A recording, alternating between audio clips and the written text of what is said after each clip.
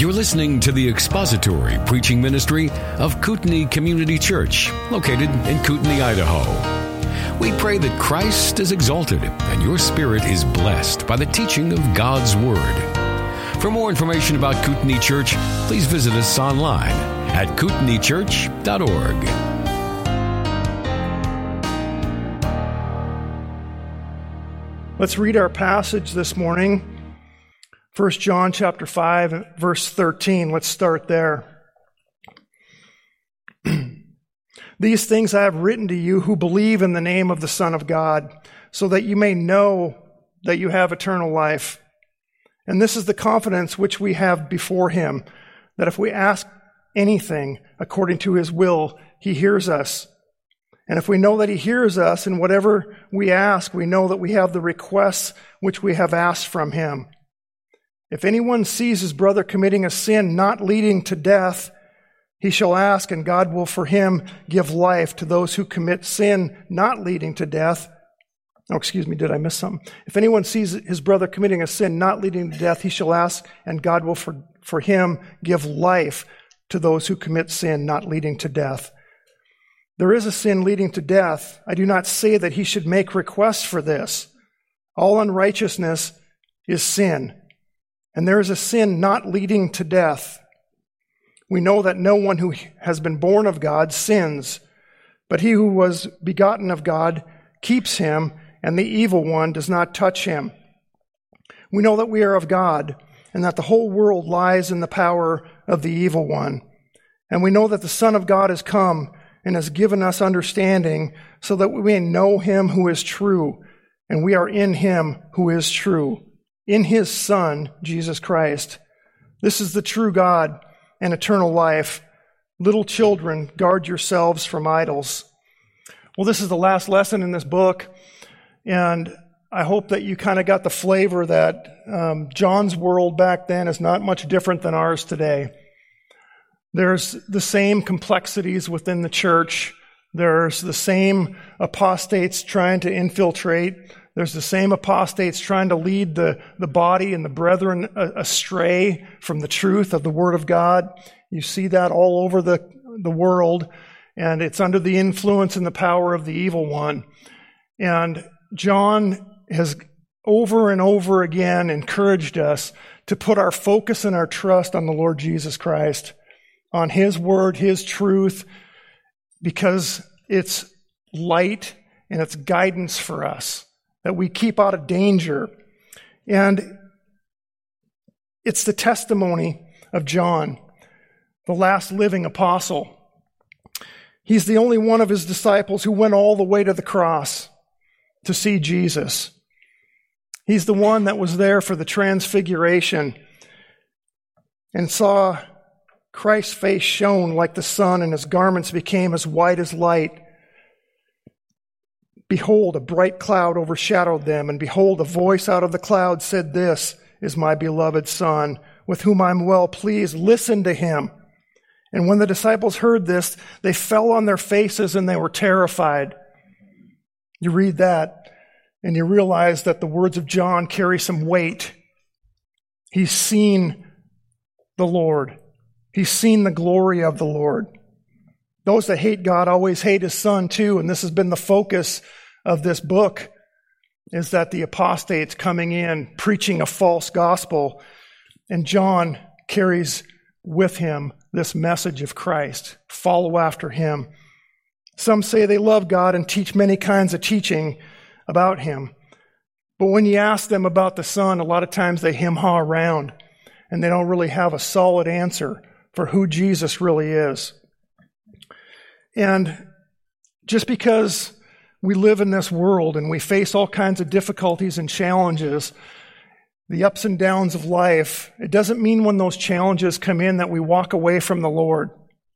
I mean, John had those challenges in his own life when his brother James was killed, which we read in Acts 12, 1 and 2. You can read that, where it says, James, the brother of John, was put to death with the sword by Herod.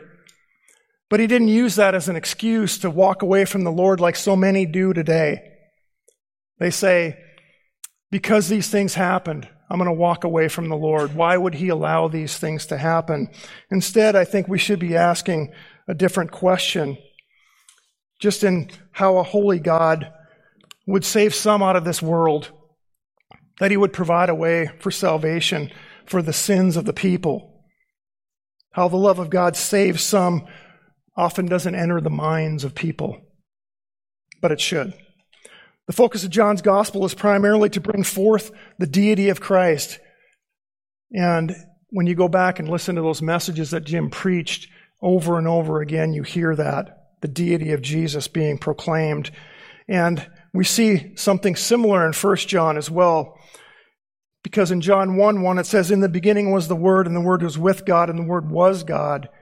And in 1 John 1:1 we see something similar. What was from the beginning, what we have heard, what we have seen with our eyes, what we beheld and touched with our hands concerning the word of life. This is defending the deity of Christ. Over and over again, you see that in Scripture. And it's something we all should be able to do well. Because how many times are we confronted by people that say, well, who is Jesus? Why do I have to believe in him? It's something that we should be able to defend and have an answer for in our own lives. Can you defend it? If someone were to ask you right now, what would you tell them? Would you be able to have an answer that was easy to understand and succinct? John's 3 epistles also direct our attention to truth and love. It's not just all about the deity of Christ. It's about other things. It's about truth and love. When you know Jesus, you know the truth. When you know his truth, you have a love for one another. That's another avenue that John has preached in this book, is that when you know Jesus, you have a different kind of love. You have an agape love that is a self, it's a deeper kind of love for the brothers. And when you have the Holy Spirit living inside of you, it isn't really a question whether or not you have eternal life. You know that you do. You know that you have eternal life living in you. And that's the focus of verse 13, isn't it? These things I have written to you who believe in the name of the Son of God, so that you may know that you have eternal life. We need to be reminded of that all the time, don't we? We're just forgetful. We run around in the struggles and trials of our lives, and sometimes we only hear that when we come back to church. When we only come here to be reminded that, hey, by the way, these troubles and trials that you face are going to go away someday. Because you can be confident that you have eternal life living in you. And you can get over these challenges no matter what is happening. To you who believe in this verse are referring to the believers. These are the ones comforted by these words because they do believe in the name of the Son of God. They do understand. And I think being secure in your faith is something to be prized. It's to be cherished because nobody can take that from you. You were granted eternal life from all eternity. Did you know that?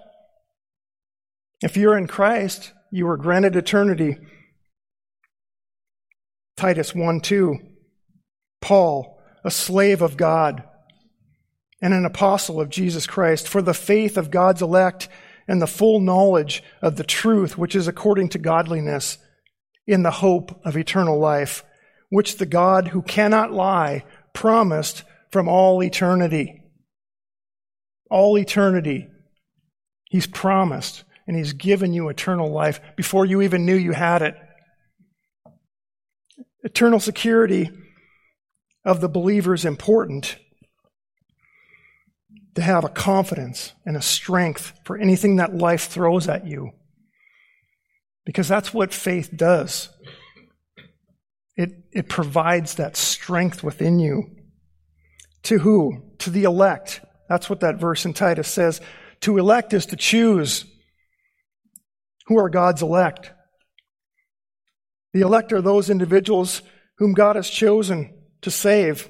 He promises them eternal life from all eternity. How long is eternity? Long time. This is the difference, though, that we have versus the unbelieving world. The unbelieving world fears. They don't understand. Death to them is a mystery. And so sometimes they struggle with that. There's fear. They're unsure of what happens when they die. Not so for the believer, right? It's a time for rejoicing. That's why Christian funerals are different than unbelievers. Unbelievers mourn and they struggle. But for the Christian, it's a celebration because that person is with the Lord. Their bodies are changed. They're different. Their spirit is there. And then you think about the confidence that brings. Knowing that you have eternal life, knowing that you have that security, it provides within the believer a sense that you can't be shaken. You can't be moved in your faith. No matter what is happening on the outside, your inside says you can't be moved. Look at verse 14. And this is the confidence which we have before him, that if we ask anything according to his will, he hears us. In verse 15, and if we know that he hears us in whatever we ask, we know that we have the requests which we have asked for him. See, knowing that eternal life brings that confidence to come before the Lord in prayer. You're not afraid to come before him. And it's a critical component of prayer in a believer's life. Someone who heard Martin Luther praying said this, I quote, "What a spirit, what a confidence was in his very expression.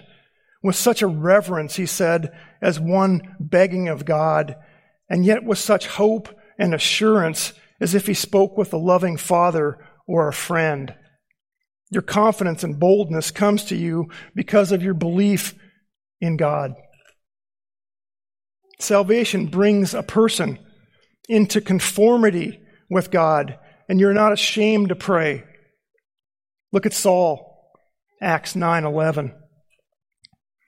And the Lord said to him, that is Ananias, "Rise up and go to the street called Straight and inquire at the house of Judas for a man from Tarsus named Saul. For behold, he is praying."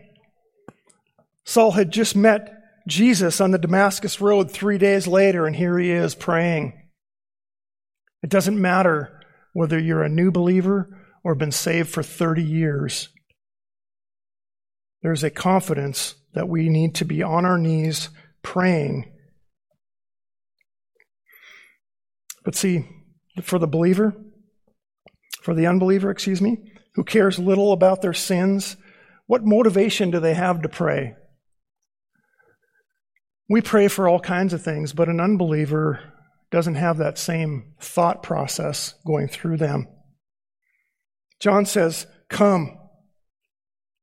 And he includes himself here in the mix here when he says, "And if we know that he hears us." John includes himself with the believers. We have confidence before God to ask him for anything. Anything.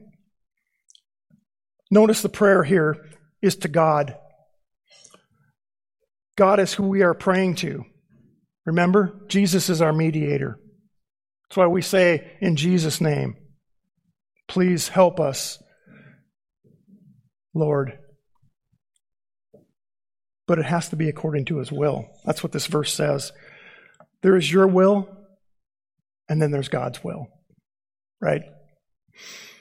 It's impossible to know God's will in every situation in our lives. So we lift up our prayers anyway. The Bible isn't clear on what job you're going to get or which one you should apply for. All he says is pray. Lift up your request to God anyway, because you don't know what God's going to do sometimes. If it's his will, it's going to be accomplished. If it goes against Scripture, don't pray for it. If you already know that, don't pray for it. The believer asks for things according to his will. That's what we do. We understand the Scriptures. We understand that God is going to lead us into the good things of life. We don't pray for things that are going to lead us into danger. Matthew 6:10 says, "Pray then in this way, Our Father who is in heaven, hallowed be your name. Your kingdom come," and then what? "Your will be done." Not my will. It's not your will. It's whatever God's will is that's what's going to be done. But yet He commands us to pray. These are the things that please Him. It is God's will that you pray for your enemies. We see that in Scripture. It's God's will that you pray for other brothers. We see that in 1 John and so many other things that God asks us to pray about. Verse 14 says, if we ask anything according to His will, He hears us. We just ask, and then we rest. We pray and then have patience, knowing that God hears us. He understands our requests that are before Him. And I think that's important to just know that He hears us. Unbelievers don't have that same ability. And it's kind of one of these things where, have you ever kept a book of the prayers that you have prayed and then go back and look and see, well, which one of these has God answered? It's a good way to kind of see God moving in your life. All your prayers have been answered in some way or form or fashion, right? Some are yes, some are no, and some are not yet. We see that all over the place. You can understand and be patient, knowing that in God's sovereignty, if He chooses to do it, He will. And even if He doesn't, what does that matter to you and I? He makes decisions beyond our scope and understanding because He knows the end from the beginning. What we think is in our best interest, a lot of times rarely isn't. And so we rest on God to provide the decisions, provide the way for us. And no matter what happens, we know that He has the best for us. And sometimes a no, even though it may be painful, might be the very best thing for us. And we don't know it until years down the line. And then we see in verse 16, if anyone sees his brother committing a sin not leading to death, he shall ask, and God will forgive him. God will for him give life to those who commit sin not leading to death. There is a sin leading to death. I do not say that he should make request for this. Here's an interesting verse, right? Many commentators are scratching their heads on what that means. There's all kinds of different views on this of what kind of death are we talking about? Are we talking about physical death? Are we talking about spiritual death? What exactly are we talking about here? And I think what needs to be kept in mind always is the context of the passage. What would these readers have understood back then? And let's start here. Let's start with sin. Sin not leading to death. John tells us in chapter 3, verse 4, that sin is lawlessness. Sin is that which breaks God's perfect law, His perfect standard. It misses the mark of His righteousness. Sin divides relationships, and it's a serious matter, and believers are supposed to take it seriously in their own lives and also when they see it in other believers. That's what this verse is talking about. When you see your brother committing sin, it says, and seeing it, right? You're seeing another brother commit sin. You're not taking some third-hand information from somebody else. You're seeing it yourself. And then what does He tell you? Does He say, hey, go to all your friends and tell them that Joe over there is sinning? No. That's gossip. That's gossip. We don't do that. The immediate action is to pray for your brother. What's the point? What's the goal of it? When you see one of the precious saints in sin, what's the most thing you want to see happen? It's not for them to keep sinning. It's to bring them back into the fold, to confront them and say, there's a better way. You're running into danger. I am your, guard there against further sin. Don't do this. So whatever this sin is, it doesn't lead to death, is what it says. And so the question is it physical death or it's spiritual death? And, people land on both sides of this equation. Some say it's physical, some say it's spiritual. And to me, the context doesn't seem to favor physical death, although it's, not a hard 100% certain, but the context seems to make more sense. We do see in Scripture where sin does lead to physical death. Ananias and Sapphira, when they lied to the Holy Spirit in front of the church, God struck them down. But in the context here, we can read in verse 13, we're talking about eternal life. The context is of life. And if the believer already has life, eternal life, then it can't mean that they're going to be spiritually dead. Verse 12 also says, he who has the Son has life. And verse 11, God gave us eternal life. What I believe is in view here is spiritual death. That's eternal. That's what it seems to make sense. Any sin a believer commits has consequences, but they will not lose their salvation. That's the sin not leading to death. Any sin short of rejecting Jesus is what he's talking about here. Remember back to chapter 1, verse 9, that if you confess your sin, he's faithful and just to forgive you. That's what a sinning believer is. You're trying to encourage him to do with your prayers, is bring him back into fellowship.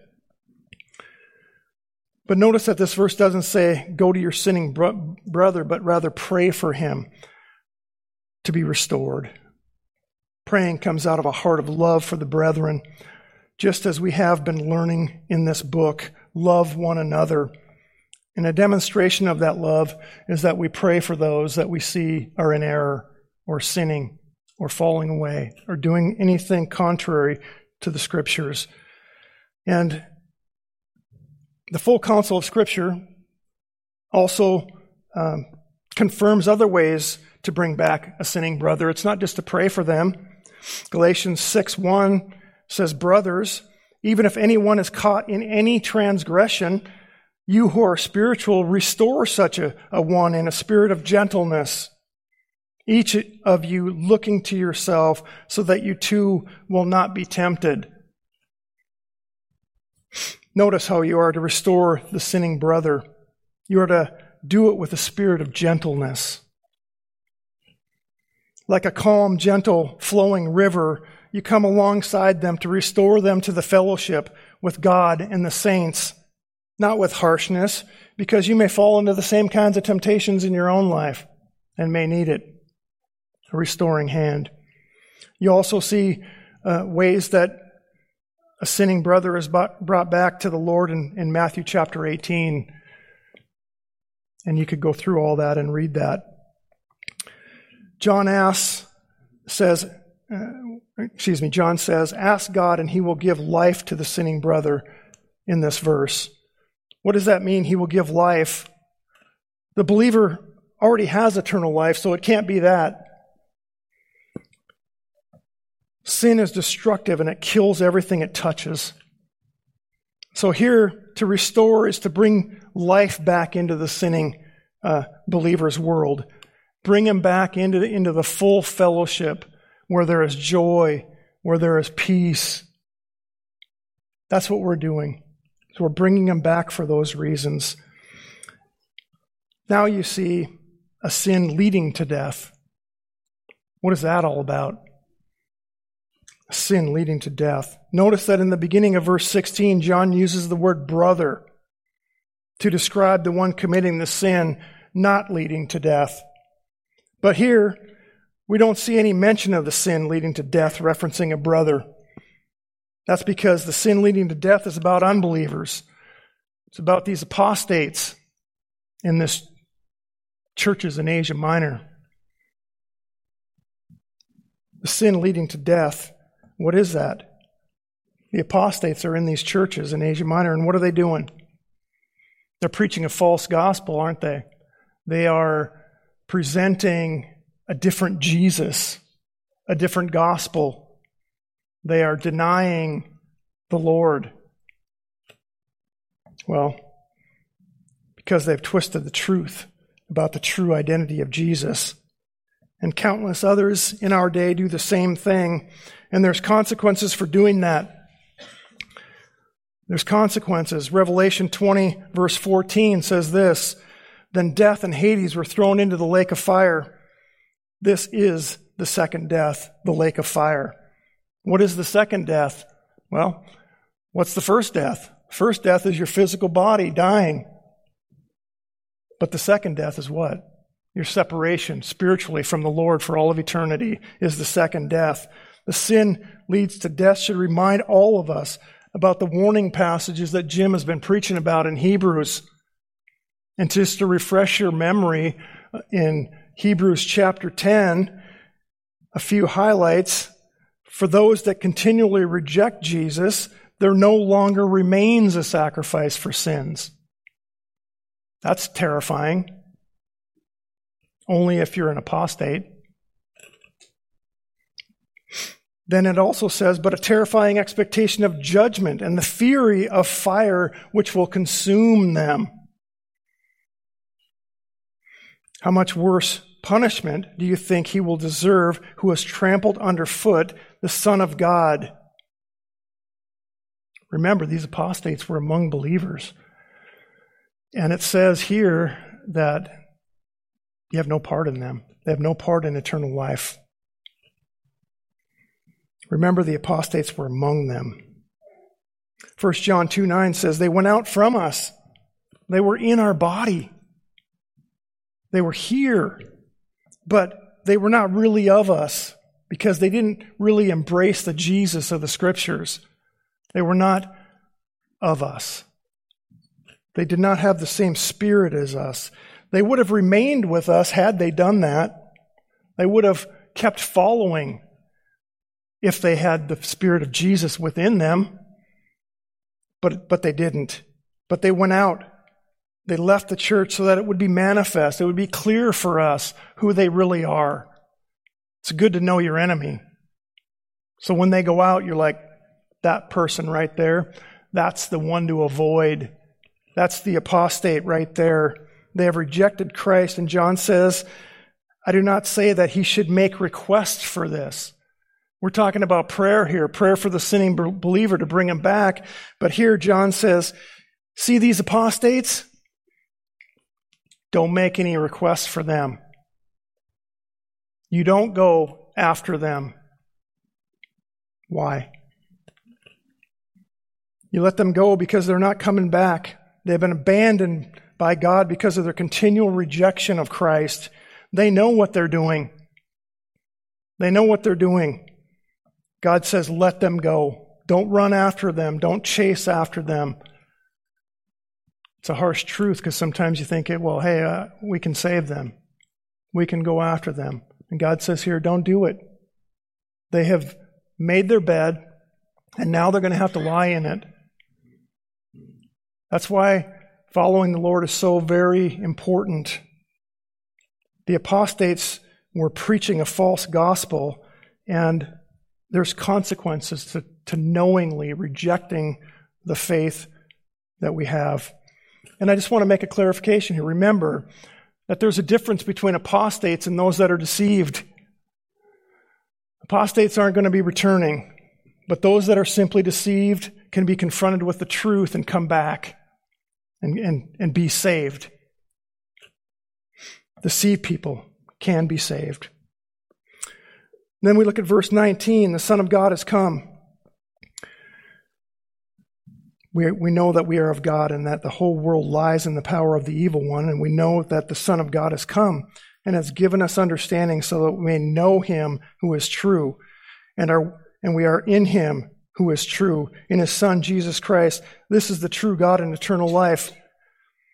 What has given us understanding about what has he given us understanding about in this passage? It says he did. He's given us understanding about salvation. He's given us understanding about who the true Jesus is compared to the false one of the apostates. Believers know this, and unbelievers run from that truth. They don't want to submit to the Jesus of the Bible. Apostates hate this truth, as we read in 1 Peter 2:1, because it says, even denying the master who bought them, bringing swift destruction upon themselves. He has given us understanding. It's because he saved us and the Holy Spirit now lives in us. He has given us the Bible to read. He's given us great preachers. He's given us tools that we can learn of him and understand what the mind of God is, and the plan for all of mankind can be known. The Bible has laid out the storybook of how life begins and how it ends. There's no mystery for us.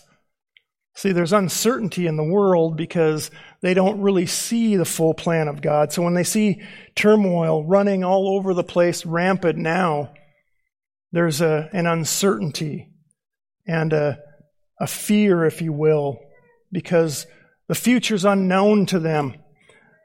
But to us, we know it, and we should be secure in our faith no matter what happens. It may be difficult, it may be challenging, but at least we understand why it's happening. Christ leads us into the truth. The world is relative, though, isn't it?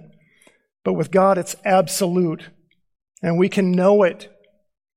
Your truth is your truth, and my truth is my truth is a lie. Somewhere along the line, you have to have absolute truth. You have to have it. The Spirit of God is what guides and directs you into the truth.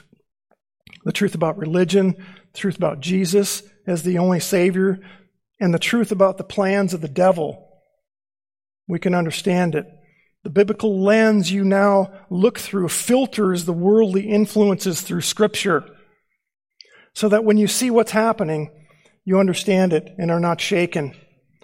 Truth helps you understand what's going on around you. When you read verses like this one where John says, the whole world lies in the power of the evil one.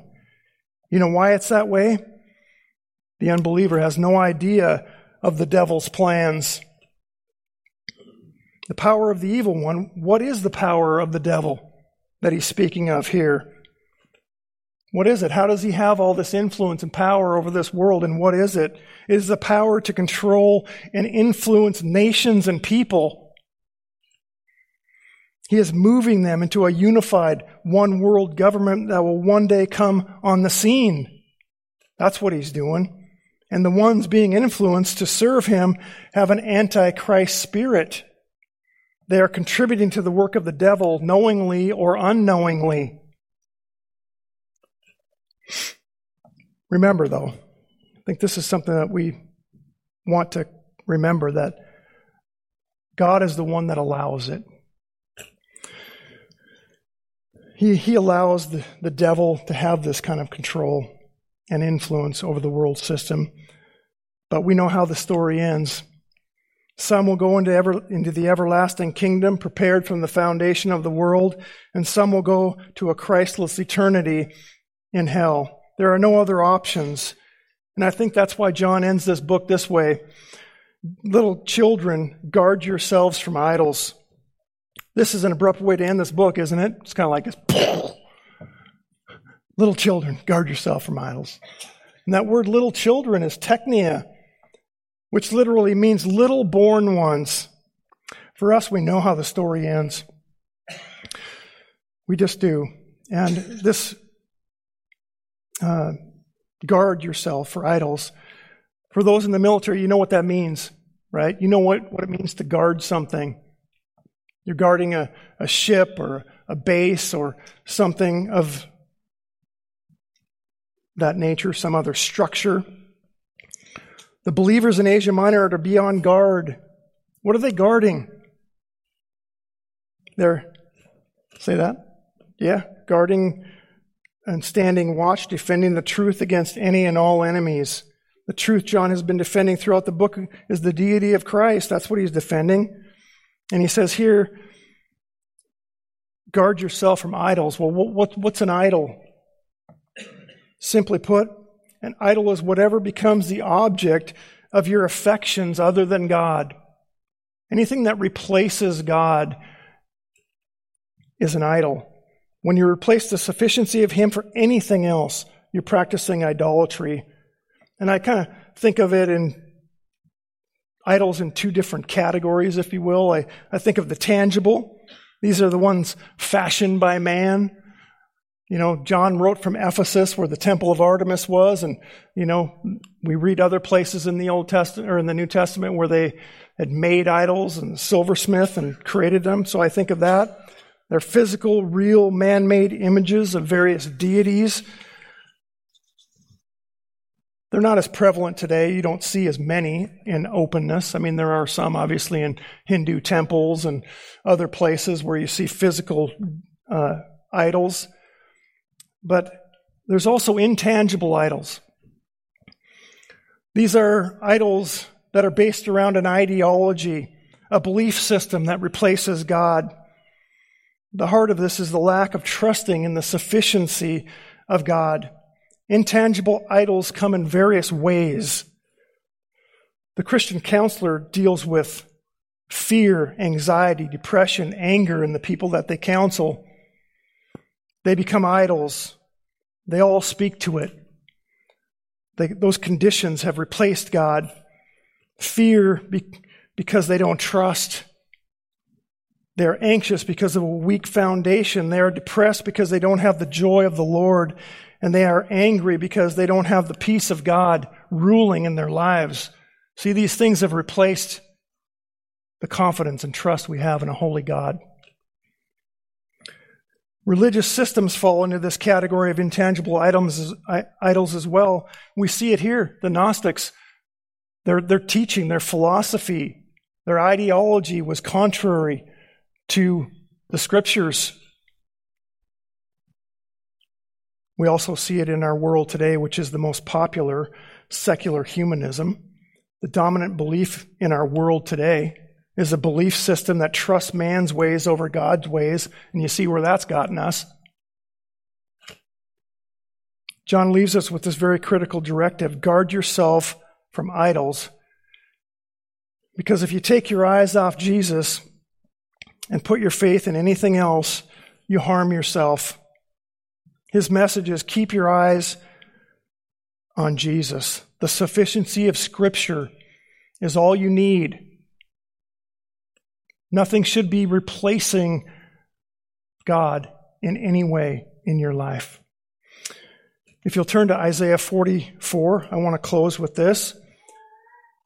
I want to demonstrate the amazingness of God and the futility of idols in your in life. And there is no need for you to put your trust in idols. God is more than sufficient to take care of all of your needs. Look at the amazing God that we serve, starting in verse 6 of Isaiah 44. Thus says Yahweh, the King of Israel and his Redeemer, Yahweh of hosts, I am the first and I am the last, and there is no God besides me. Who is like me?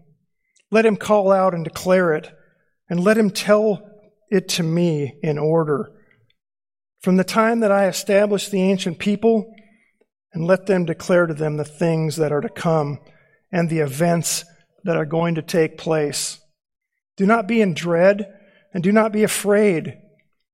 Have I not long since caused it to be heard to you and declared it? And you are my witnesses. Is there any God besides me? Or is there any other rock? I know of none. He is sufficient. He is holy. Cast all your cares upon him, for he cares for you. This is the sovereignty of God on display for us. There is no other God who can do these things. That's the reason why there's a futility of idolatry when we place our confidence and our strength in other things. And we see that starting in verse 9. Let's read that. The futility of idolatry is this: those who form a graven image are all of them futile, and their desirable things are of no profit. Even their own witnesses fail to see or know, so that they will be put to shame. Who has formed a god or cast a graven image to no profit? Behold, all his companions will be put to shame. The craftsmen themselves are mere men. Let them all assemble themselves. Let them stand up. Let them be in dread. Let them together be put to shame. The man crafts iron into a cutting tool and does his work over the coals, forming it with hammers and working it with his powerful arm. He also gets hungry and has no power. He drinks no water and becomes weary. Another crafts wood. He extends a measuring line. He outlines it with a stylus. He makes it with planes and outlines it with a compass and makes it like the form of a man, like the glory of man, so that it may sit in a house. In order to cut cedars for himself, he takes a cypress or an oak and raises it for himself among the trees of the forest. He plants a fir, and the rain makes it grow. Then it becomes something for a man to burn. So he takes one of them and warms himself. He also kindles a fire to bake bread. He also works to produce a god and worships it. He makes it a graven image and falls down before it. Half of it he burns in the fire. Over this half he eats meat as he roasts a roast and is satisfied. He also warms himself and says, "Aha, I am warm. I have seen the fire." But the rest of it he makes into a god, his graven image. He falls down before it and worships it. He also prays to it and says, "Deliver me, for you are my God." They do not know, nor do they understand, for he has smeared over their eyes so that they cannot see, and their hearts so they will have no insight. No one causes this to return to his heart, nor is there knowledge or understanding to say, "I have burnt half of it in the fire, and also half baked bread over its coals. I roast meat and eat it. Then I make the rest of it into an abomination. I fall down before a block of wood. He feeds on ashes. A deceived heart has turned him aside, and he cannot deliver his soul, and he cannot say, 'Is there not a lie in my right hand?'" So he falls down before these blocks of wood. Man has many idols, many blocks of wood in their own lives at all different times. Could be their house, could be their body, could be social media, could be TV, could be money. So many things replace God in their lives. And I think as a believer, you got to ask yourself this question: why don't you worship idols? I'll tell you why. It's because the holy God came, provided a sacrifice for your sins. He's put his Holy Spirit into you. You worship him alone. There's a beauty in that. Isaiah says, "Behold our God." That's what he's saying. He is the first and the last. Is there any God besides him? I don't think so. From the words of the hymn, "Behold our God," says this: "Who has felt the nails upon his hands, bearing all the guilt of sinful man? God eternal, humbled to the grave, Jesus, Savior, righteous now to reign. Behold our God, seated on his throne. Come, let us adore him. Behold our King. Nothing can compare. Come, let us adore him. Behold your God. He alone is sufficient to rule your lives. Little children, guard yourselves from idols.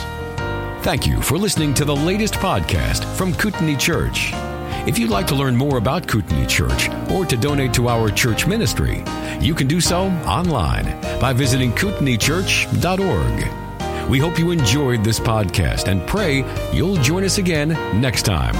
Once again, thank you for listening.